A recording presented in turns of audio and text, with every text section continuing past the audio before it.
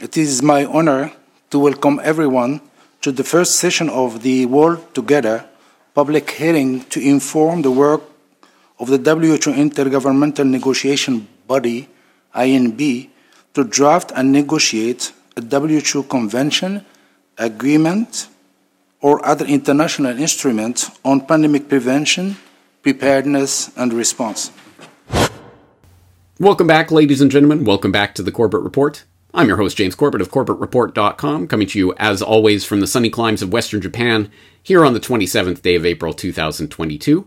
And you're tuned into episode 417 of the Corbett Report podcast, The Global Pandemic Treaty, What You Need to Know. Now, as I'm sure everyone in the audience is already well aware, that was Dr.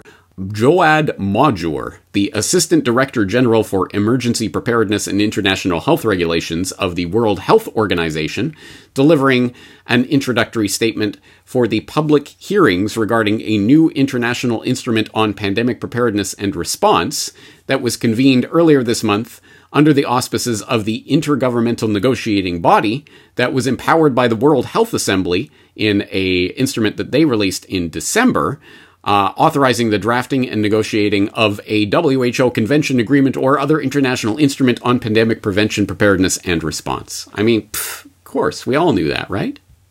Well, maybe you didn't know that, but as I will argue today, it is very much to our detriment that we do not know the details of what is going on, what is already happening with regards to the formation of a new global pandemic treaty that will be forwarded under the umbrella of the World Health Organization and is slotted to be at least on the table and proposed before the World Health Assembly by 2024. And as I say, the public hearings have already commenced. You might have missed them, but they are available online.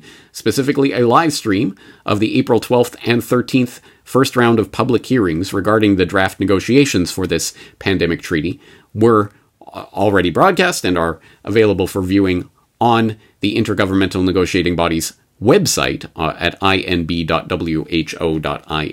Link in the show notes, along with everything else, of course. So, I guess today our monumental task is simply to understand what is happening so that we at least have a chance to derail this agenda before it turns into the hardwiring of a global biosecurity state like the one that I've been warning about through the last 2 years of the scamdemic.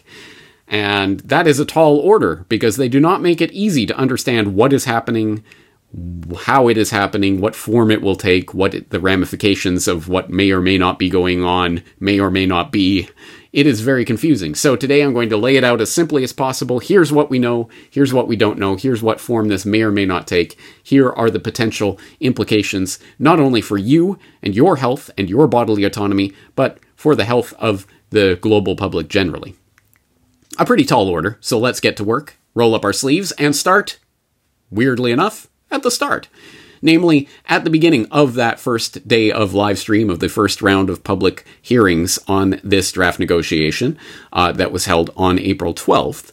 Right after that opening statement by Dr. Modjour, we were then introduced to the opening remarks for the entire process by none other than WHO Director General, Dr. Tedros Adhanom Ghebreyesus.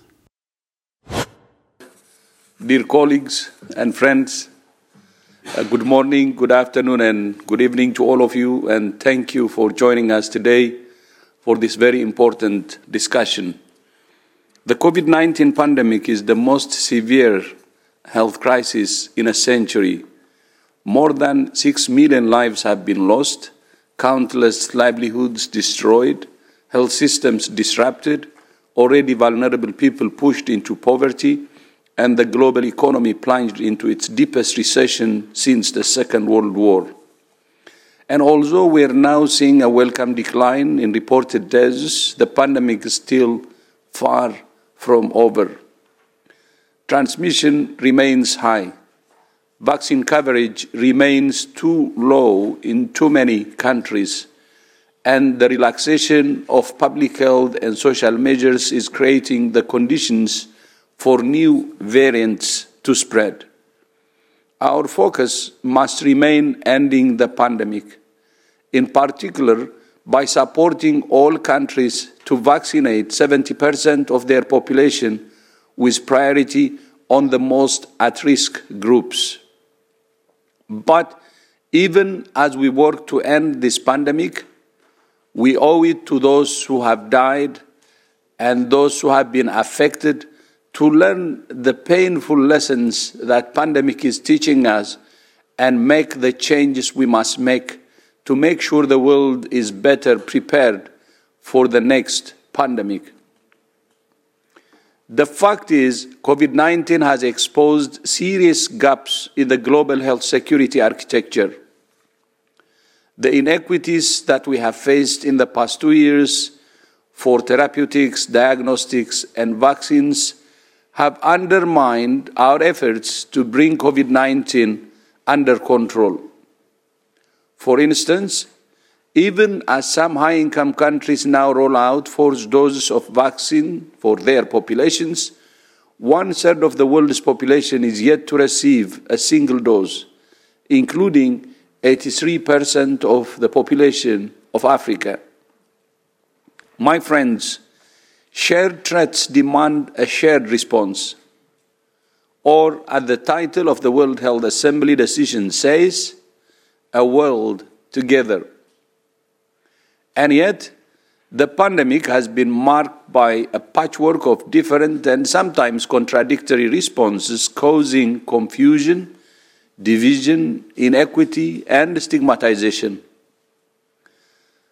Underpinning this chaotic picture is a governance that's complex and fragmented. The international health regulations provide a vital legal framework for responding to the global spread of disease. But the pandemic has exposed shortcomings in the application and implementation of the IHR that I believe are best addressed with a convention, agreement, or other international instrument. We have treaties and other international instruments against tobacco, nuclear, chemical, and biological weapons, climate change, and many other threats to our shared security and well-being. As you know, in December, the World Health Assembly made the historic decision to negotiate a WHO convention, agreement, or other international instrument to strengthen pandemic prevention, preparedness, and response. This agreement, I hope, will be a generational agreement. It could be a game changer. An intergovernmental negotiating body, an INB, has now been established and has begun its work. Its outcome is to be submitted to the World Health Assembly in 2024. It includes countries from all regions and all income levels and is chaired by Dr. Precious Masoso of South Africa and by Dr. Roland Drees of the Netherlands, with vice chairs from Brazil, Egypt, Japan, and Thailand. Under their leadership, the INB is operating based on the principles of inclusiveness, transparency, efficiency, and consensus. As part of the decision in December, the World Health Assembly asked me to hold public hearings to inform the INB's deliberations. Public participation is crucial to that effort. Our Constitution says informed opinion and active cooperation on the part of the public are the utmost importance in the improvement of the health of the people. We're very pleased to have a wide range of participants today, from civil society, the private sector, independent experts, as well as philanthropic, academic, and international organizations. We're starting with the basics. Today's guiding question is, as Dr. Mahjour said, what substantive elements do you think should be included in a new international instrument on pandemic preparedness and response? I repeat, what substantive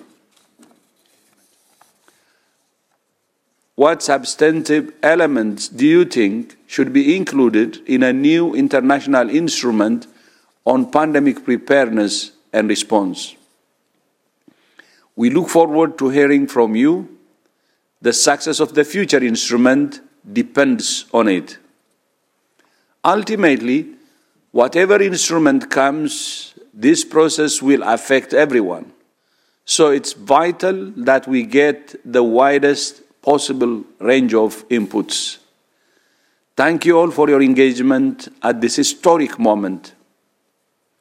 I hope the legacy of this meeting, of the negotiating process, and the pandemic itself is a healthier, safer, fairer world for generations to come, a world together.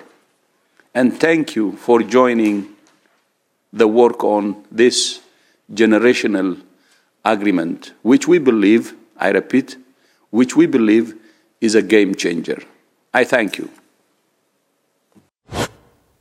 As I say, that was WHO Director General Dr. Tedros, as he's often referred to, giving the opening remarks at the public hearings for the new Global Pandemic Treaty earlier this month. And as I say, the entire live stream is up on the inb.who.int webpage, at least as I record this here in late April of 2022. I expect it will not be up there forever, so if you're truly keen on it, I would suggest now is the time to watch and or download these live streams for posterity. Although I can't, in all honesty, really heartfully recommend that. I suppose, as I say, I never dissuade people from taking a look at things. I'd say there's not a lot of meat on the bones here with regards to actual information that I think is really important for people to see, because it really does consist essentially not of the WHO actually engaging in any sort of talk about what this treaty will include or what have you. It really is a public hearing for various public comment, quote-unquote, on not the actual necessity for such a treaty, but what should be included in this treaty, which they are working on. And you will note the framing of this, as Dr. Tim Ball made the point many, many years ago, and I think it's an important one. Commissions are always truly determined, and perhaps over-determined, by their scope and what it is they are supposed to be looking for. So if the IPCC is only interested in human causation of climate change, you better believe they're going to find and talk about and only dwell on human causation of climate change. And then people will report, oh my God, humans are causing climate change. And in this case as well, if the WHO invites public comment on what should be included in our global treaty, which we will then enforce with an iron fist, what should we have in there? And then they listen politely, and then they go ahead and do whatever they were going to do in the first place. But perhaps that's just me being cynical. Anyway, of course, even that is somewhat laughable, because, of course, the public comment is only really open to people who are part of international or at least big-scale NGOs of some sort that have a direct bearing and interest on the work of the WHO, etc., etc. So they already pre-screen any sort of public comment that takes place. So I have not watched every second of every one of these 4 live streams that are up there that consist of several hours of material at this point. I have flipped through quite a lot of it, though, and it consists of comment after comment after comment from various organizations talking about the need for inclusivity and fairness and equity, and please give us your life-saving vaccines and that sort of thing. There were a couple of comments that were interesting in that they actually were arguing for the right to be enshrined in whatever treaty is being worked on for people, say, to refuse medical treatment or to at least decide what medical treatment they want to have. Or then there was a comment talking about the need for looking at other types of treatments other than simply vaccines and things along those lines. So there was some interesting comment, but again, take it for what it is, which is simply public comment on what the treaty should include, not the existence of the treaty. So as I say, I think Tedros's opening remarks are a good place to start our examination, because they do give us an insight and a window onto what this treaty is about, where it's coming from, and broadly what it's aiming at. But perhaps the first place to go, if we really want to get a handle on this, is to the website of William Engdahl, williamengdahl.com. who had this post up at the very beginning of the scamdemic, 18th of February 2020, about who's Tedros Adhanom, going into the background of this character. In case you don't know who Dr. Tedros is and where he emerged from, you can get some more information about his role at the WHO and how he arrived there, and his somewhat controversial past, including ties, as you would expect. Nothing, I think, particularly surprising here, but ties to the President Clinton and a close collaboration with the Clintons and the Clinton Foundation and its Clinton HIV/AIDS initiative, and of course, a close relationship with the Bill and Melinda Gates Foundation, and he went on to chair the Global Fund to Fight AIDS, Tuberculosis, and Malaria that was co-founded by the Gates Foundation. And I think the implication is that Tedros is in the position he's in because he is so connected specifically to people like the Gateses, and is willing to listen to what his paymasters tell him to do, which is a point that I made in the Who is Bill Gates documentary. At that time, citing the most recent donor reports at that time, I believe the Bill and Melinda Gates Foundation was the second largest donor to the WHO, only behind the United States. I believe that has changed in the most recent data that I've seen, although I couldn't re-find that data in preparation for this episode, but I'm sure people can find it out there. I think they might have slipped down to third or fourth at this point, as China and others are upping their game in terms of trying to contribute more to have a bigger say at what's happening at the WHO as it increases in importance, precisely because of things like the Global Pandemic Treaty. That being said, as just sort of general background, I will refer you to that, but let's get into the meat and potatoes. WHO Director General's opening remarks at the public hearing, blah, blah, blah. Here is the transcript of what we just watched here on the WHO page, and I think it is important to note, of course, the way this entire treaty is being framed. First of all, first and foremost, the COVID-19 scamdemic is the most severe health crisis in a century. Of course, that is the direct ostensible reason for this treaty. But I think there are other agendas, obviously, at play here. It's just the excuse for a pre-planned agenda. Our focus must remain on ending the pandemic, in particular by supporting all countries to vaccinate 70% of their population, with priority on the most at-risk groups. Indeed, yes. So that, of course, is the overriding concern, and if we can't reach that number, then there's something wrong. Not just with this particular response to this particular scandemic. No. COVID-19 has exposed serious gaps in the global health security architecture. Think about that. Think about actually the types of terms that are inserted into public discourse on the back of events like these and what it tells us about the longer-term agenda. Because I venture to say that 3 years ago, a term like global health security architecture would have been outlandish. Perhaps they were saying such things at the WHO, but that would not be front-page headline material, would it? But in the age of biosecurity, you better believe the global health security architecture is something that's on the table and is a cause for concern. Uh-oh, there are gaps in the global health security architecture. Whatever that means, we better plug those gaps with a new treaty? ? You will also notice, I think it's particularly important, again, the word and phrasing that is used tells a lot about what's going on here. For example, you'll notice this bizarre formulation, convention, agreement, or other international instrument, that he said in that exact way, that exact formulation twice in this speech, and then a number of times talking about the new international instrument on pandemic preparedness. A new international instrument on pandemic preparedness and response. We look forward to hearing from you. The success of the future instrument depends on it. Instrument? What on earth is he talking about? Is Dr. Tedros learning guitar? No, he is making a specific reference to where this actually stems from, which is a meeting of the World Health Assembly from December of 2021, which of course is part of the World Health Organization umbrella. And they issued this agenda item 2 back in December, the World Together, establishment of an intergovernmental negotiating body to strengthen pandemic prevention, preparedness, and response. So they give all of the legalese, bureaucratic, blah, blah, blah, section, blah, blah, blah, subsection, yada, yada, paragraph, whatever, and they go through the setting up of the, essentially the bureaucratic setup of where the authority to convene such a negotiation comes from. And so they talk about acknowledging the need to address gaps in preventing, preparing for, and responding to health emergencies, including in development and distribution of an unhindered, timely, and equitable access to medical countermeasures such as, I don't know, vitamin C, sunshine, eating right, non-GMO foods. No. Vaccines, therapeutics, and diagnostics, right? Okay, so mRNA injections and remdesivir and PCR tests, right? That's essentially what they're talking about. We need to wire that into the global health security architecture, which, by the way, exists, is a thing, as the kids say. So, of course, emphasizing the need for a comprehensive and coherent approach to strengthen the global health architecture. So that's where that phrase comes from. And recognizing the commitment of member states to develop a new instrument for pandemic prevention, preparedness, and response, blah, blah, blah.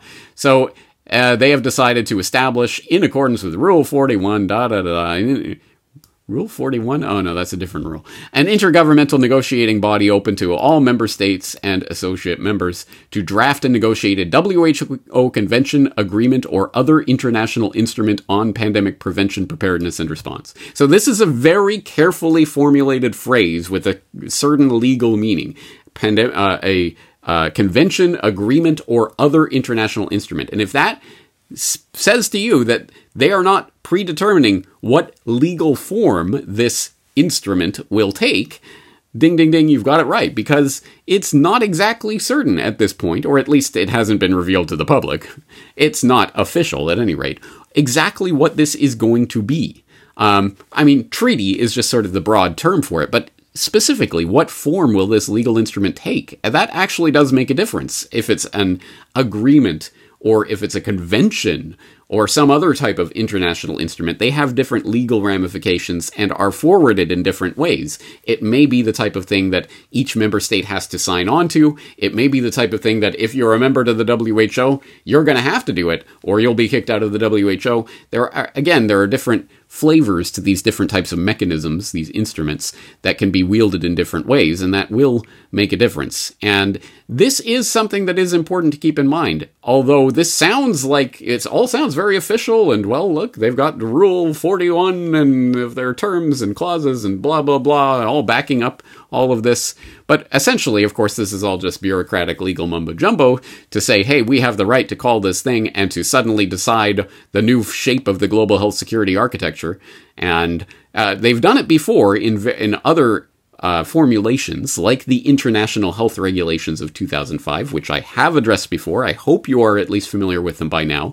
The very instrument that created the category of public health emergency of international concern, the PHEIC, which was then declared for the 2009 swine flu non-pandemic, and subsequently with Ebola and Zika and other such health emergencies, before, of course, that trigger was pulled most spectacularly on January 30th of 2020 in the declaration of the public health emergency of international concern for the COVID-19 pandemic. So that's one example of how the biosecurity infrastructure can be hardwired in these global agreements which take place. There was fanfare in the World Health Organization circles back in 2005, but no one outside of those circles really had any idea what was going on, and probably to this day still don't understand how important that was in setting up the infrastructure for what we've just seen play out over the past 2 years. That gives us some idea of a precedent for what is taking place right now, but not quite the right idea, because as a subsequent speaker at that live stream, the principal legal officer for the World Health Organization, Stephen Solomon, goes on to note, this particular intergovernmental negotiation body is essentially without any, or only has one precedent in all 75 years of operation of the World Health Organization, and on something of, well, tangential or perhaps not even relatable a subject matter. The Director General, the distinguished INB co-chair, Madame Matsotso, who we have just heard from, and my colleague, Dr. Major, have already spoken eloquently about the value of these public hearings. I'd like to make just 2 points. First, these public hearings draw their title, The World Together, from the title of the decision of the World Health Assembly resolution which mandated them. In the mandate, for this public hearing. As Co-Chair Matsoso has just reminded us, all 194 member states of WHO stressed that this principle of solidarity, the world together, should guide efforts to develop the new pandemic instrument. Accordingly, WHO looks forward to contributions from all sectors, public and private, from all interested institutions, NGOs, IGOs, universities, and more, and from all those with an interest in our guiding question today. Second, let me offer a brief caveat and a kind request. This type of truly global public hearing is new. It doesn't happen often, not within the UN system, not at WHO. In fact, in the 75-year history of WHO, a hearing something like this has happened only once. That was 22 years ago, when WHO held its very first public hearing for the negotiations which resulted in the only WHO convention to date, the Framework Convention on Tobacco Control. So, while there's a 22-year-old precedent for these public hearings, it's limited and it's dated. There was no Zoom then. There wasn't even Twitter then. Twitter, in fact, was established in 2006. We've checked. So fast forward to today, April 12th, 2022. We now have Zoom, and we have global live web streaming, and we have online interpretation in 6 languages. And we, the Secretariat, have been working to put that together in a way that works, and also in a way that helps ensure a diversity of viewpoints, of experience, and of knowledge, as well as a balanced geographical representation and gender balance. So here's the caveat. That's a lot of new and a lot of moving parts. So please bear with us during any hiccups, and most of all, please keep supporting the principle that, as the DG said, informed opinion and active cooperation on the part of the public are of the utmost importance in the improvement of the health of the people. Thank you very much, and back to you, Dr. Major. Once again, that's Stephen Solomon of the WHO and some of his introductory remarks to the recent public hearings on the treaty, reminding us that this is really only the second time in the entire history of the World Health Organization that a meeting of this sort has taken place. It is a pretty interesting thing that is happening right now, almost without precedent. Although there are some things that we can look to in the past that might give us a hint, a flavor of what may be contained in some sort of international instrument like this one. Namely, back in 2005, as I have had cause to mention several times now, the World Health Organization passed an amendment to the International Health Regulations, which is part of the core of what the WHO is and which all member states do sign up to abide by. And those amendments from 2005, which I will link up the actual document here that goes into some degree of detail about what was being changed and in what way, but they created something called the Public Health Emergency of International Concern, which it helps if you can spell correctly, which was a specific legal category that they created in order to initiate certain things. Certain contracts and procedures would be initiated on the declaration, and it sounds like a very official thing, but in the end, it really comes down to the World Health Organization Director General being a dictator, this completely unelected position, just being able to come in and declare a PHEIC, and for a number of things to take place on the back of that, and that's exactly what we saw just a few years after this momentous event in the swine flu scamdemic of 2009, which I covered in much detail over the years, but you might want to, for example, go back to my report on the WHO appoints an H1N1 cover-up committee, talking about the ties to vaccine manufacturers that the various advisors to the WHO had, the people who were advising on the declaration of the PHEIC in 2009, wouldn't you know it, they had ties to vaccine manufacturers, which then reaped the rewards of that declaration to the tunes of the billions of dollars in contracts that were automatically kicked into place on the declaration for that complete non-pandemic that took place.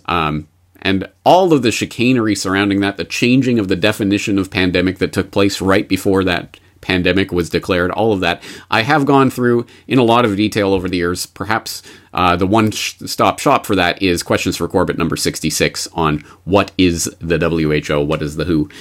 If you haven't seen that, I would suggest that's good background for what we're dealing with today. But that gives you a hint, a flavor, a taste of what is possible when we start opening this can of worms of this intergovernmental negotiating body to come up with some sort of new instrument for a global pandemic treaty. So I have been covering this in recent months, as you may have seen. I hope you have. For example, I had this newsletter editorial out just a month or so ago, Globalists Release Timeline for Health Tyranny, where I go through, for example, the European Council's handy-dandy infographic timeline talking about the steps towards the implementation of a new treaty. So I wrote, earlier this month, the European Council released a document laying out the Eurocrats' own timetable for the implementation of global health tyranny, entitled Infographic Towards an International Treaty on Pandemics. It cuts down on all those complicated linguistic thingies, what do you call them again? Words? And reduces the complexities of a legally binding global pandemic treaty down to the lowest common denominator, the infographic. Yes. So I link up the infographic and then go and part by part and explain, translate from the globalese. But if you want the actual document itself, of course, I'll link it up. It is a fascinating study in propaganda itself. And this comes again from the European Council, who back in March released this infographic towards an international treaty on pandemics, which is essentially partly pimping the global pandemic treaty itself, also partly going, hey guys, the European Council is the main driver behind this. We're so important. So they make the case, for example, that it was Charles Michel, the European Council president, who really launched this initiative back at the Paris Peace Forum in November 2020, when he said, together with WHO Director General Dr. Tedros, we have proposed an international treaty on pandemics rooted in the WHO Constitution. We need to create an environment where every scientist, health worker, and government can band together for a common cause, working together to build new solutions to protect what is most precious, our health and our lives. Indeed, yes, stirring words that will go down in the history textbooks as the most important words ever uttered by a European Council president, right? Anyway, a historic move. This is only the second time in WHO history that its governing body, the World Health Assembly, met for a second time in the same year. And as I go on in my article to point out, trivia, do you know what the other time that happened was? They don't actually even tell you here. They're just saying this is the second time. The first time was, yeah, you better believe it, back in 2006, when they ratified the International Health Regulation Amendments, and they appointed the new Director General of the WHO at that time, Margaret Chan. So they had two special World Health Assembly meetings in that year as well. Interesting. Anyway, and then timeline. This is not much of a. I don't understand this timeline. This isn't helpful. This isn't even an infographic. It's just text that's arranged in a slightly different way. But anyway, from 29th of November 2021 to 3rd of March 2022, when the Council of the European Union gives the green light to start the negotiations for the conclusion of an international agreement on pandemics. What is the Council of the European Union? What is their actual role in this? Were they the ones who gave the green light? Okay, now guys, now the world can convene on this because the Council of the European Union has given the green light. It's just self-evident nonsense. Anyway, what are the potential benefits of an international agreement on do you want to finish that sentence? Anyway, political engagement at leaders level and global inclusivity via a new legally binding agreement. Blah, blah, blah, feel good, buzzword blather. Legally binding agreement is in bold there. Rooted in the WHO Constitution. Not that pesky constitution of your nation-state government. No, the WHO Constitution, which of course will override that. In a legally binding agreement, and don't you forget it. Improved equity. Yay. Established principles, priorities, and targets. Sharing of monitoring data, genetic data, samples, technology, and their associated benefits. Benefits for whom? For the technocrats? Yeah, you better believe it. Strengthened national, regional, and global resilience. Who could be against that? I like resilience. And a One Health approach that connects the health of humans, animals, and the planet. That's interesting. What One Health approach? What does that mean? It sounds like bureaucratic buzzword nonsense, but in fact, it actually has quite a pedigree. So I will throw in this from the Tropical Medical Infectious Disease Journal back in 2019 when they had the One Health approach. Why is it so important? That is brought to you by an objective, neutral source, John Mackenzie of the Medical Center in Western Australia, Faculty of Health Sciences, Perth, Oh, One Health Platform Foundation. So he's also a member of the One Health Platform Foundation telling you why the One Health approach is so important. Anyway, it goes through the history of this phrase and how it's used, but I think this infographic basically tells the story, the picture of what is being painted here. I think it's fascinating to look at the way these words come embedded with assumptions that themselves are part of a much broader agenda. And this one, like we could look at some of the terminology that became au courant in the age of the War on Terror and the formation of the Department of Homeland Security and that concept of Homeland Security back in the War on Terror paradigm, now we're in the biosecurity paradigm. So One Health is going to be one of those buzzwords that mean a very specific thing, essentially trying to take as much of not just human activity and existence on the planet, but every living organism's health and existence on the planet and putting it under this rubric of health so that it can then become wedded into the health security architecture, which is now also being embedded in our lexicon. Oh, health security, One Health security that must be presided over by an institution with teeth. The WHO, but with some real fangs. That's biosecurity. So, of course, it starts off by saying, well, public health and, well, environmental chemistry has to be part of that, right? And veterinary medicine, human medicine, molecular and microbiology, ecology, health economics, and then that breaks down, and then we're talking about viral infections, of course, antimicrobial resistance, parasite infections, things that we would commonly associate with health per se, but then it gets into not only the bio threats, bio false flags, anyone? But also surveillance, vaccine and therapeutics, vector control, sanitation, human-animal bond, environmental hazards. All of these things come under this big, giant umbrella that's all going to be stewarded by this centralized, controlled, bureaucratic, globalist system that you have zero input into, which is going to take a greater and greater control of your life. That is the picture we need to see when they talk about One Health and a planetary approach to making everybody better, blah. It isn't just a buzzword. I wish it was just a buzzword. It actually implies an entire ideology and essentially the forwarding of the new biosecurity paradigm. So keep that in mind when you see that buzzword. Anyway, what's next? So by the 1st of August 2022, the Intergovernmental Negotiating Body will meet to discuss progress on a working draft for this international instrument. So they're hoping to have a draft by August of 2022. By 2023, they will be reporting that, the results of this draft to the World Health Assembly, and then May 2024 is when they have circled on their little globalist calendar, the proposed instrument will be presented for adoption at the 77th World Health Assembly. So that is the timeline as they're presenting it to us. And they go into some more about why an international treaty and who would be involved, etc. So, as I say, you can go back to my globalist release timeline for health tyranny editorial for more of the breakdown of that EU propaganda document, but let's move on to some indication. Okay, so what is this actually going to be about? And unfortunately, there is no answer to that provided yet, because it's still up in the air. It could be anything. It could take any legal form. We don't know yet. We don't know what will be included in it. There's a lot of people that want a little different things. That's the point of the public hearings. Tell us, public, by which we mean NGOs and other approved organizations, what do you want in this treaty? And we'll listen carefully, and then we'll release a draft that was probably drafted years ago. Anyway, a new pandemic treaty. What the World Health Organization needs to do next from LSE?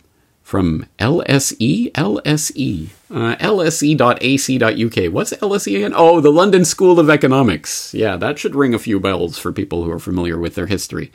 But anyway, yes, the London School of Economics has put together this. The wish list for a pandemic treaty is long, and there are formidable obstacles to achieving it.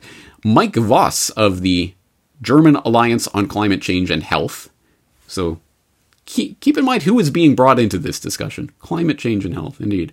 Clara Wenham of London School of Economics, and Mark Eccleston-Turner of King's College London, and Rithika Sangameshwaran and Bianca Dettering of CLUG, the German Alliance on Climate Change and Health, look at the challenges involved. So this is definitely coming from a certain perspective, and they start to go through what may be involved in this treaty, whatever form it takes.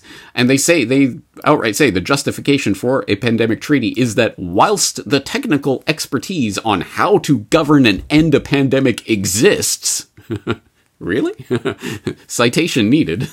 But anyway, the political will to do so is missing. So this is the heart of it. This, of course, isn't about the actual science of public health. No, this is about the politics of public health and the setting up of the infrastructure for a global health security architecture. Don't forget that. This has nothing to do with making people healthy. This has everything to do with strengthening globalist institutions. So, they go on to say that a shared understanding of the problem that needs to be fixed is a lack of clarity and coherence on the specific problems the treaty aims to resolve, risks rendering it futile.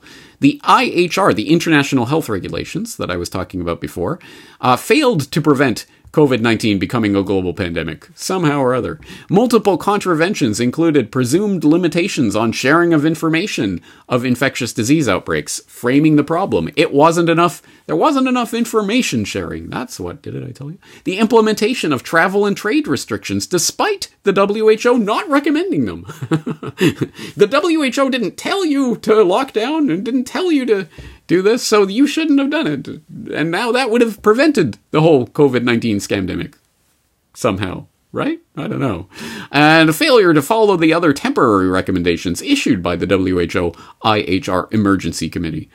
Furthermore, IHR obligations are heavily tailored towards prevention and detection of pathogens and very limited on response stages to prevent transmission. So again, framing the problem. Yeah, they talk a lot about prevention and the kind of groundwork, but when push comes to shove and something's out there and look, our PCR tests are finding some guys, we don't have the teeth to go in and start boots on the ground telling countries what to do.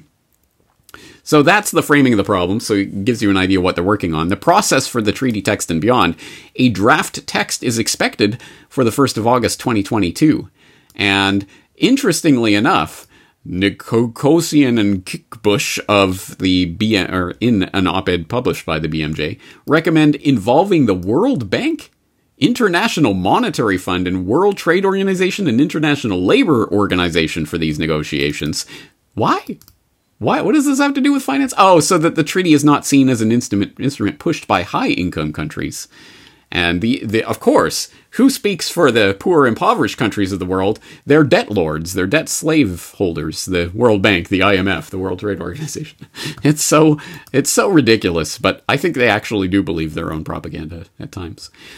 So here's a real important question. The instrument form. What form will this instrument take? The treaty is expected to be modeled as a framework convention complemented by additional instruments, protocols, guidelines, or standards for adoption by governance bodies created through the treaty.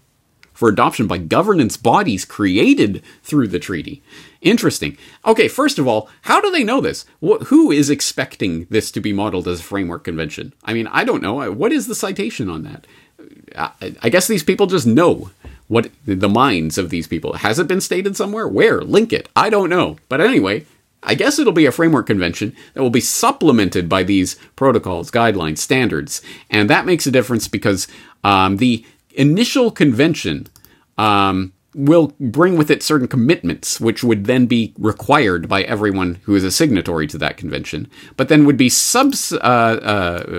added to by detailed commitments regarding operationalizing these commitments. While a framework convention may seem appealing from a get-it-done perspective, its inability to create a harmonious international legal regime could leave significant gaps.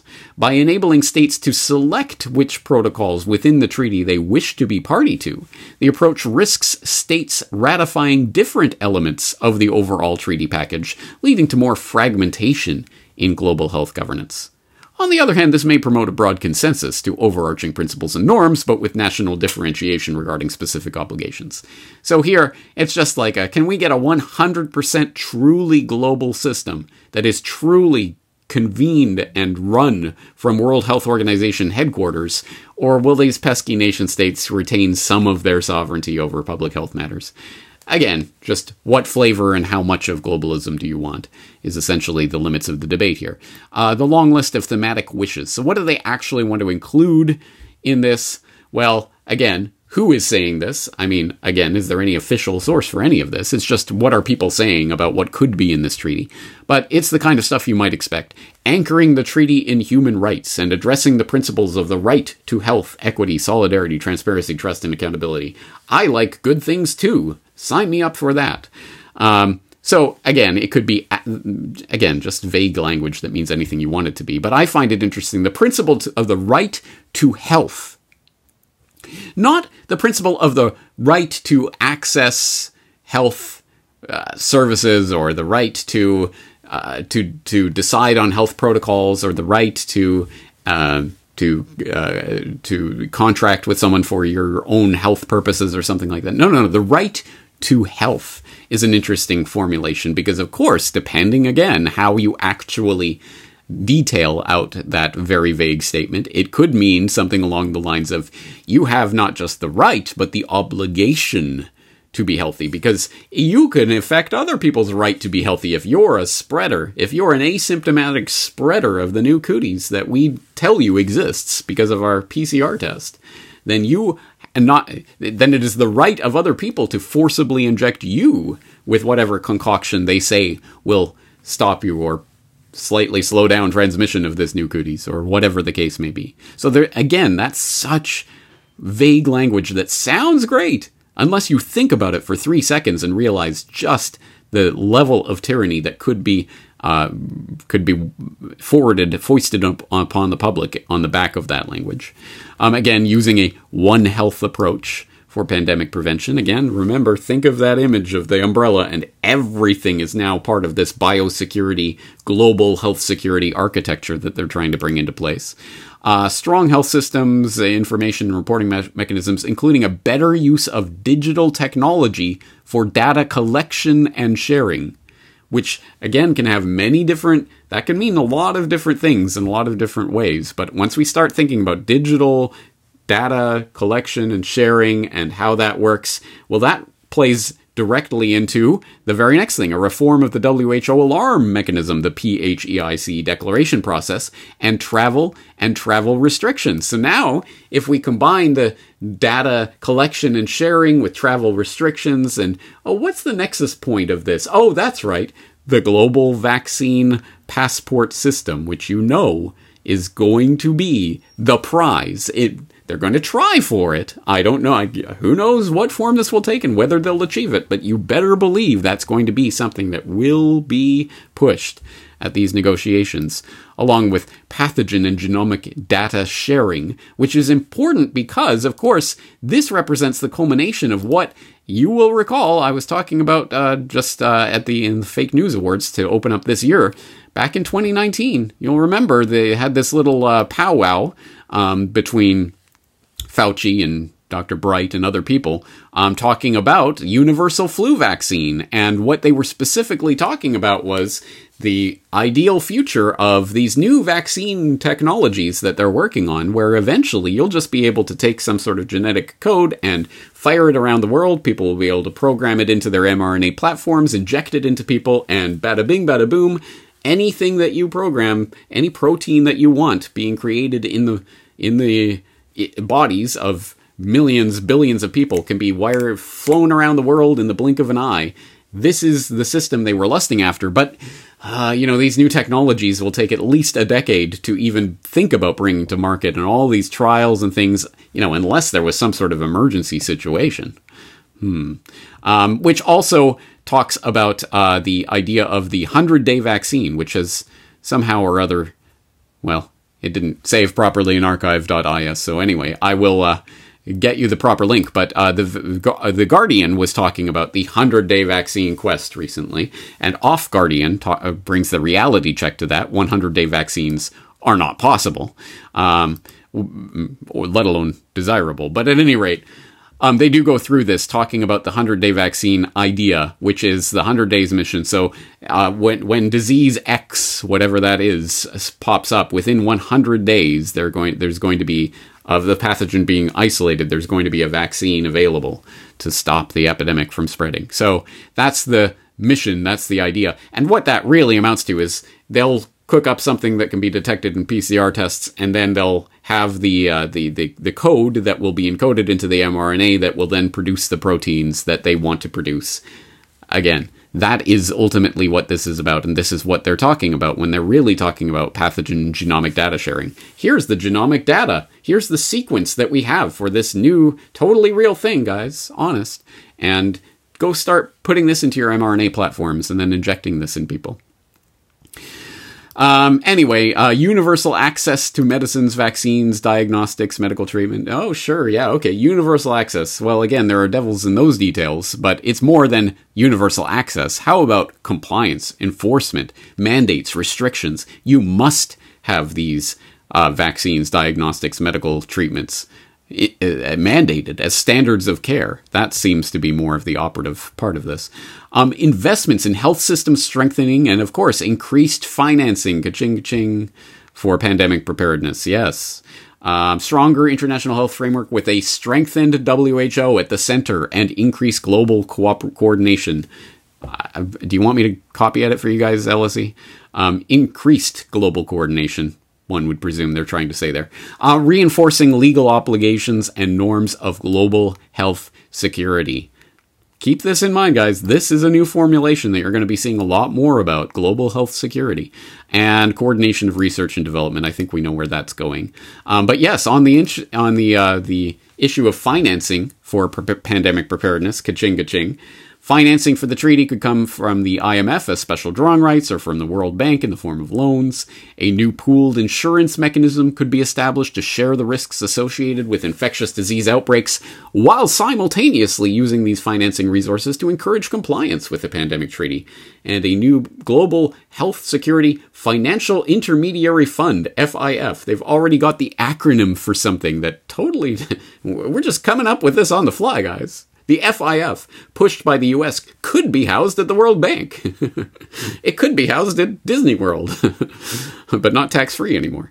The importance of sustainable financing would also entail an increase of compulsory and voluntary funding, an increase of compulsory and voluntary funding of the WHO by member states, public health taxation, and permanent endowments. This would allow for greater autonomy. Autonomy for whom? Oh, the unelected technocratic bureaucrats of the globalist governance class. Right, their autonomy. I keep forgetting that's what we're supposed to be focusing on. And support independent governance. Independent governance of individuals? No. Communities? Certainly not. Regions? No. Nation states? No. Of the globalist bureaucracy. Independent governance of this globalist monstrosity that's being created by shielding the body from excessive political influence. These are the exact same people that would mouth any platitudes about democracy, man, and, oh, that guy's a dictator, but we practice democracy, and no, not that kind of democracy. You guys, no, you don't get a say in this. Excessive political influence is the phrase par excellence that describes the technocratic mindset. People have a little bit too much of a say in this system. We need something that's even less accountable to them. Anyway, they say it all in black and white. Open conspiracy. I keep going back to this, but it's so true. However, these discussions, while crucial to the future success of the WHO during a health emergency, are, drumroll please, wait for it, not part of the present treaty negotiations. So what was the point of this entire diversion with the FIF acronym that you came up with for this institution that doesn't exist?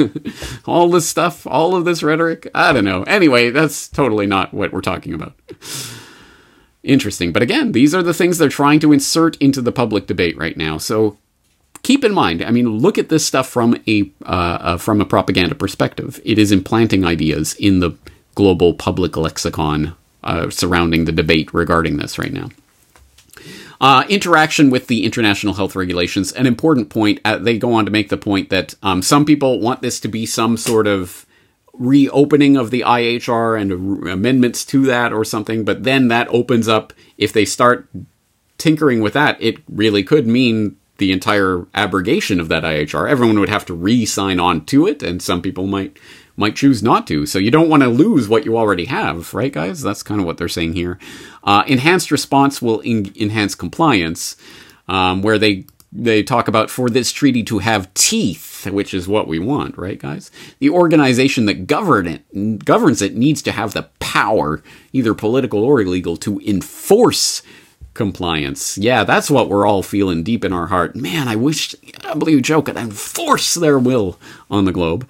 In its current form, the WHO does not possess such powers. The world's tiniest violin playing sad song for you. In order to enforce compliance, some commentators have recommended concluding the treaty at the UN level. Well, that doesn't seem to be taking place yet, but at any rate, some commentators. Well, at least they give you a link this time, so you can go check that out in Foreign Policy rag at your own leisure and or peril. But to move on with the treaty, WHO therefore needs to be empowered financially and politically. And then it talks about some next steps.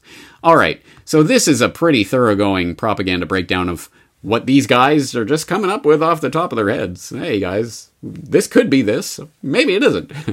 So take it for what it's worth. But I think, again, certain ideas are being implanted, and implanted at a pretty high propaganda level. This is not propaganda that's meant for the average. You, presumably, most of my audience are probably not really the target audience for this type of propaganda. It's the type of people that think in this space, that work in this space, that work with the London School of Economics and or in the global public health space, who are likely to have an actual stake in this treaty negotiation, are probably the target for this. But let's get a breakdown from a different perspective then. Let's go to the aforementioned Off-Guardian, off-guardian.org, which I hope you know by now. They are one of the few outlets that I've seen in the independent media space that's been doing consistent coverage of this looming pandemic treaty, and one of their most recent examples is an editorial by Kit Knightley on Pandemic Treaty Will Hand WHO Keys to Global Government, which makes a number of important points. The first is that the first public hearings on the proposed pandemic treaty are closed, with the next round due to start in mid-June. And they note we at Off-Guardian have been trying to keep this issue on our front page entirely because the mainstream is so keen to ignore it and keep churning out partisan war, porn, and propaganda. But what scant press coverage there is, mostly across the metaphorical back pages of the internet, will be focused on making the treaty strong enough and ensuring national governments can be held accountable.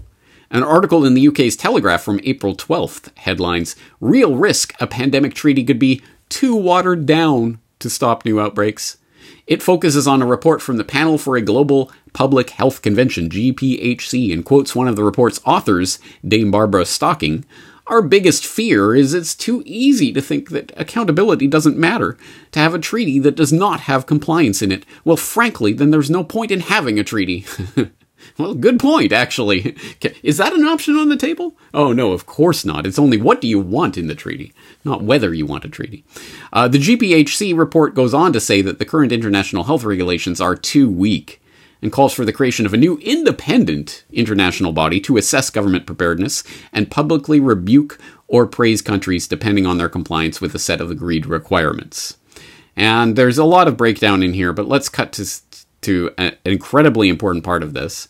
I mean, there's many different important parts, but here's an important one.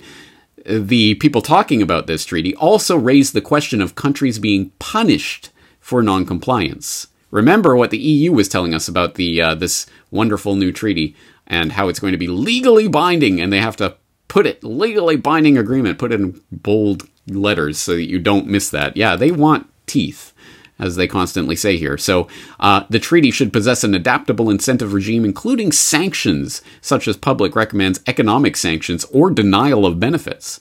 And to translate these suggestions from bureaucrat into English, if you report disease outbreaks in a timely manner, you will get financial resources to deal with them. If you don't report disease outbreaks or don't follow the WHO's directions, you will lose out on international aid and face trade embargoes and sanctions. In combination, these proposed rules would literally incentivize reporting possible disease outbreaks, far from preventing future pandemics, they would actively encourage them, more to the point, future scamdemics. So he goes on to talk about some of the ways that people have already been punished for not going along with the COVID scam. 2 African countries, Burundi and Tanzania, had presidents who banned the WHO from their borders and refused to go along with the pandemic narratives. Both presidents died unexpectedly within months of that decision, only to be replaced by new presidents who instantly reversed their predecessors' COVID policies. And he goes on to document that and give links so that you can read more about that in case you don't know about those examples. But in the interests of trying to get as much information on this as possible, I recently had the chance to talk to Kit Knightley of off-guardian.org about this coming pandemic treaty, and I did ask him specifically about this idea of carrots and sticks and incentives and sanctions and legal ramifications to give teeth to the mechanism of this potential pandemic treaty. Well, as you say, we've already seen what happens to countries that didn't play along with COVID. I mean, we had Tanzania, John Magufuli in Tanzania. He's the guy that famously sent goat and motor oil samples to be tested for COVID, and they all came back positive. He suddenly died of a heart attack and was replaced by a president who decided that Magufuli was totally wrong about COVID. We're going to take COVID very seriously, and as a result, the IMF gave them $600 million to tackle the pandemic, which previously had barely touched Tanzania, but suddenly was a very big issue. And President Pierre Nkurunziza, which I cannot pronounce properly, of Burundi, basically the same exact thing happened. Sudden heart attack, very sad, and his successor changed all his COVID ideas. And Belarus didn't quite take in Belarus. There was an attempted coup in Belarus in, I think it was the summer of 2020, or it might have been October. I don't remember. And Haiti, the president of Haiti, was shot. He had made some comments about COVID. I mean, we can see already there's a pattern of presidents who don't take COVID seriously finding their position to be quite unstable. Essentially, what getting the IMF and the World Bank involved in the pandemic treaty would do is take this process and legitimize it. We'll be able to say to countries that aren't taking pandemic preparedness seriously enough, well, the IMF is going to have to review your international loans. And if their economy suffers, people will take care of the president themselves. You see, if you sanction a country, as they've tried to do all over the world, we've seen it in Venezuela and Syria before now, you sanction a country and you create political instability that removes the person you want removed without you having to directly do it. That's what a pandemic treaty could do if it does involve the IMF and the World Bank, which it looks like it would. I mean, they're very keen on that. All the papers coming out saying, well, we need to get non-state actors involved, like the IMF and the World Bank and the World Trade Organization and so on. I mean, you mentioned the stick, and that's the stick. But I would say more concerning would be the carrot angle, which is they also talk about the IMF and the World Bank making available financial resources for tackling pandemics early, which would be basically incentivizing governments to report possible pandemics before they even exist in order to get their hands on an awful lot of money from the IMF. Presidents obviously would do that all over the world easily. And so you'll get the situation where pandemics are reported that don't exist, or threats reported that might be pandemics that are not really important enough to be taken seriously, except they're being bribed to take them seriously. And then you combine that with the other clause, which was mentioned by a woman called Helen Clark, who was the former president of New Zealand and head of the International Panel on Pandemic Preparedness, who said that it was important to strengthen our multilateral institutions by handing the World Health Organization the power to declare a pandemic on the precautionary principle, which is basically allowing the WHO to declare a pandemic when the pandemic doesn't exist. They just think that it might one day. So you've got a situation, a double-sided attack there, whereby you will incentivize countries reporting things that might be pandemics, and then give the WHO power to declare a pandemic based on nothing but that suspicion. It's very neatly done, if it does work out that way. Once again, that is Kit Knightley of off-guardian.org, link in the show notes, of course, but also you can access them via their Telegram link. I'm not on Telegram myself and don't use it, but I understand that they are promoting that at the moment as an alternative to some of the more heavily censored social media platforms. So that link too will be included in the show notes for this episode at corbettreport.com/global treaty.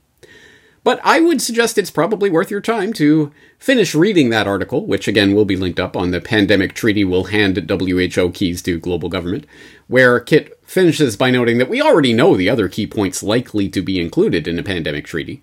They will almost certainly try to introduce international vaccine passports, absolutely, and pour funding into Big Pharma's pockets to produce vaccines ever faster and with even less safety testing. Safe and effective. But all of that could pale in comparison to the legal powers potentially being handed to the Director General of the WHO, or whatever new independent body they may decide to create, to punish, rebuke, or reward national governments. A pandemic treaty that overrides or overrules national or local governments would hand supranational powers to an unelected bureaucrat or expert who could exercise them entirely at his own discretion and on completely subjective criteria. This is the very definition of technocratic globalism. Indeed, exactly right. So let's call a spade a spade. This is technocratic globalism at work, and this is absolutely in lockstep with that biosecurity agenda that I've been ringing the alarm about for years now. But I think there is something else to note about this entire process that we haven't noted yet, and that comes in a related article that Off Guardian had up just a couple of weeks ago. They had on April 12th, 2022, they posted, "You have just 24 hours left to have your say on the WHO's pandemic treaty," where they note that, in fact, they are, or were, taking public comment on their website on the public deliberations, the hearings regarding the treaty. The proposed treaty is now in the public consultation phase, and as such, the WHO are accepting written responses via their website on the question, what substantive elements do you think should be included? You'll note the question treats the eventual existence of the legislation as an a priori assumption. The question is what should be included in the treaty, not should the treaty exist at all. That said, you could still request the inclusion of guarantees on state and individual sovereignty, respect for human rights, legal liability for government officials and/or pharmaceutical companies, and all other things governmental bodies have completely ignored for the last 2 years. And at the time that this was posted, it noted that you had about 24 hours left to actually get your comments in. Switching over to that page at inb.who.int/home/written-submissions, public hearings regarding a new international instrument on pandemic preparedness and response written component, where they note that written contributions to the first round of public hearings are welcome from all interested parties, including the general public and all interested stakeholders. Where have I heard that phrase being bandied about lately? Written contributions to the first round of public hearings should respond to the guiding question, which is, what substantive elements do you think should be included in a new international instrument on pandemic preparedness and response, which, as Off Guardian rightly notes, kind of bakes the answer into the cake, doesn't it? Well, there you go. You can't decide if you want a new legally binding international globalist technocratic instrument to guide cement into place global health security architecture. No. What do you want included in that? Honest, we're listening. Please further note that all submissions of written comments are subject to the terms of participation. Terms of participation. Let's just go over there and see what they're talking about. So, they do talk about the public hearings and, we're inviting public comment. So, content of your participation in any participation in the public hearings, written, spoken, or otherwise, your behavior and contributions must in all cases, 1. Be relevant to the subject matter of the public hearings. 2. Refrain from making any statements unrelated to the topic at hand. And 3. Be presented in a respectful manner, free of any profanity, ad hominem attacks, vulgarity, or other inappropriate language. So, keen observers might note that there's really only 2 stipulations there, because number 1 and number 2 are really the same thing said in slightly different ways. But the long and short of this is, the WHO gets to decide what the topic at hand is, and whether or not your comment addresses it, so they can just say irrelevant. And 2, well, you can't use any naughty words or say anything mean about us. Otherwise, we'll just plug our fingers in our ears. Anyway, And then, of course, full disclosure of all affiliations. You must declare the entity you represent and any other affiliations, engagement, or roles relevant to the public hearings or to WHO. Does my status as a human being count for any of that? I don't know. You understand that WHO is not able to ensure that all interested parties will be able to participate in the public hearings, and we make no guarantee, blah, blah, blah. And then they talk about some of the qualifications for the spoken contributions, which were all NGOs essentially, and the written component, as well as assigning them rights to any media or anything that you submit as part of your content submission, and you're not going to use the WHO, blah, blah, blah. So, again, given the terms of participation, you must answer our question, otherwise it's irrelevant. And our question is, what do you think we should include? Oh, thank you for asking my opinion. Let me tell you. Anyway, that did exist there, at least for some time, and that window for that particular comment period has closed. But it was there, and in fact there was an interesting hiccup that happened as a result of that, which was noted at the beginning of this Pandemic Treaty Will Hand WHO Keys to Global Government article, where they note that when we, and others, linked to the public submissions page, there was such a response that the WHO's website actually briefly crashed. Or they pretended it crashed so people would stop sending them letters. So they actually got submissions, which is probably a bit surprising. They were probably expecting no one would even pick up on it. No, we asked for public participation and no one showed up. Actually, so many people showed up that it crashed the site, or as they say, maybe they pretended it crashed the site. At any rate, oh, sorry, we couldn't take any more submissions. It's gone. Which I think speaks to at least part of the potential towards redirecting this from the self-evident problem that is being formed here to the solution or solutions that offer themselves to us in regard to this. And it has to do with public opinion. So in that regard, I did ask Kit Knightley about the public participation process that the WHO allowed as part of their public hearings into the Global Pandemic Treaty. On that note, I noticed that the the WHO, what's the difference, were kind enough to provide space on their site for people to leave their feedback. Can you tell us a little bit about that debacle? Yeah, they stuck it away in the back pages as they do, but because it's the global pandemic treaty, obviously they want everybody to get involved, and they put up a thing saying, please send us submissions, phrasing, but we'll only accept submissions that address the key question, which is what should be included in the pandemic treaty. They didn't ask, should we have a pandemic treaty? Obviously, we're gonna. But you make a good point about the public effort, because as much as they play down like how much that affected the COVID thing, I think really there was a mass awakening to what the COVID agenda was, even if they tried to make you feel like you're on a little island. But there was a lot of people around December 2021 who were becoming aware that the COVID agenda didn't make any sense. And they were getting tired of the mask rules and the lockdowns and everything.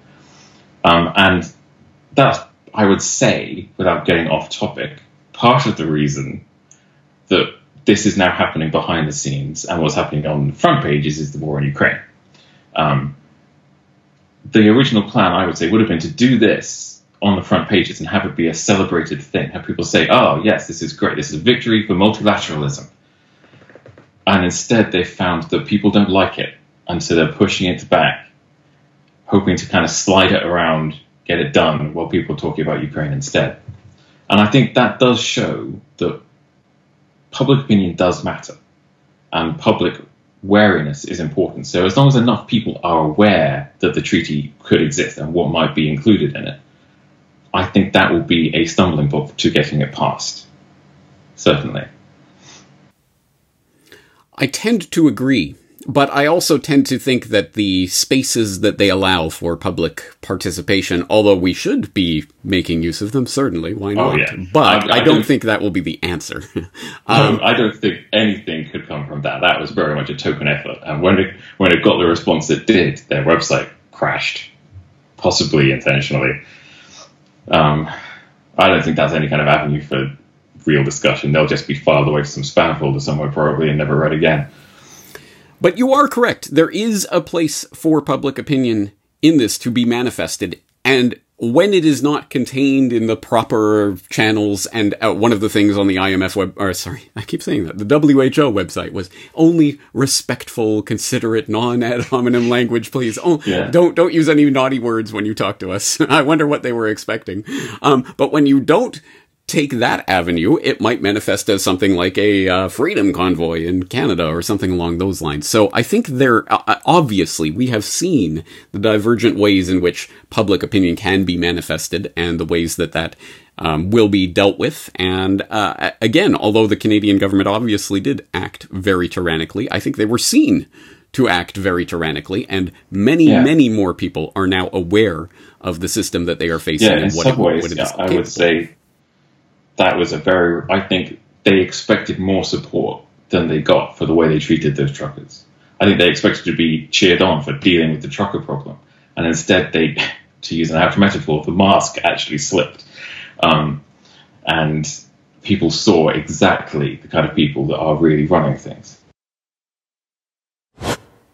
Once again, Kit Knightley of off-guardian.org, reminding us of the extremely important point that the reason we are propagandized so thoroughly, so consistently, and so earnestly, and so much time and energy and effort is spent trying to control what we think, what we hear, the way that we act in the world, is because the way that we think and act and interact with others is important. The illusion of public consent to processes like the formation of this global pandemic treaty is the linchpin of the system.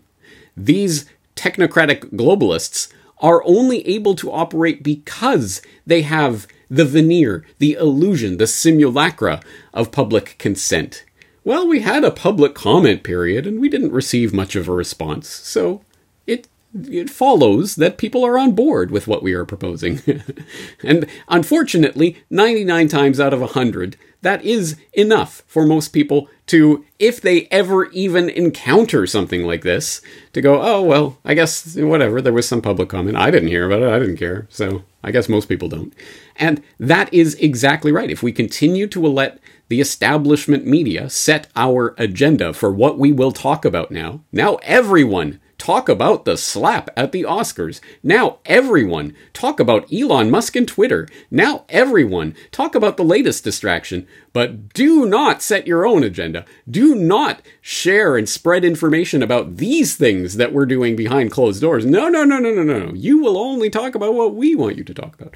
So I think the baseline of any actual resistance to what is happening here is the accrual and the spreading of knowledge on these issues. We have to gather data and share that data widely with others. On that note, I implore anyone else out there with any sort of platform to please consider covering these topics. And you can or cannot mention my work and what I've talked about here today. I don't care.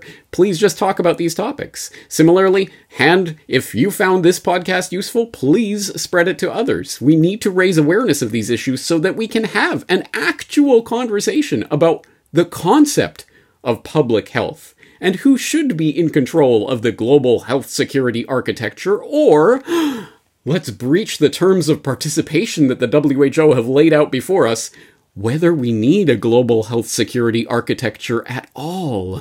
Whoa, can we imagine what kind of chaos would reign in the world if we didn't have a global agency stewarding over the bodily autonomy of every individual? We'll take that from you, citizen, peon. Just go play with yourselves. Just distract yourselves with some, here's some Musk Twitter news for you. No, we will not allow that to happen. So please do spread awareness and information about this. That is the baseline. And from there, we can start having the actual constructive conversation about what health should be and how it should be run, under what system, by what governing body, or whether it can be through voluntary participation in community-led networks. On that note, you can imagine there are some follow-up editions of Solutions Watch towards ways that we can counter the proposed solution for pandemic preparedness that is being concocted in the bowels of the WHO. There are many other people working on different ideas and different ways of envisioning health whatsoever, and specific ideas about how to derail or stop this global pandemic treaty itself.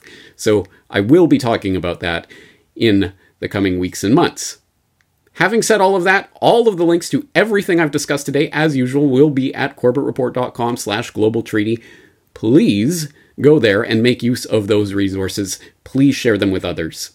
On that note, that's going to do it for today. I am James Corbett of corbettreport.com, thanking you for joining me and looking forward to talking to you again in the near future.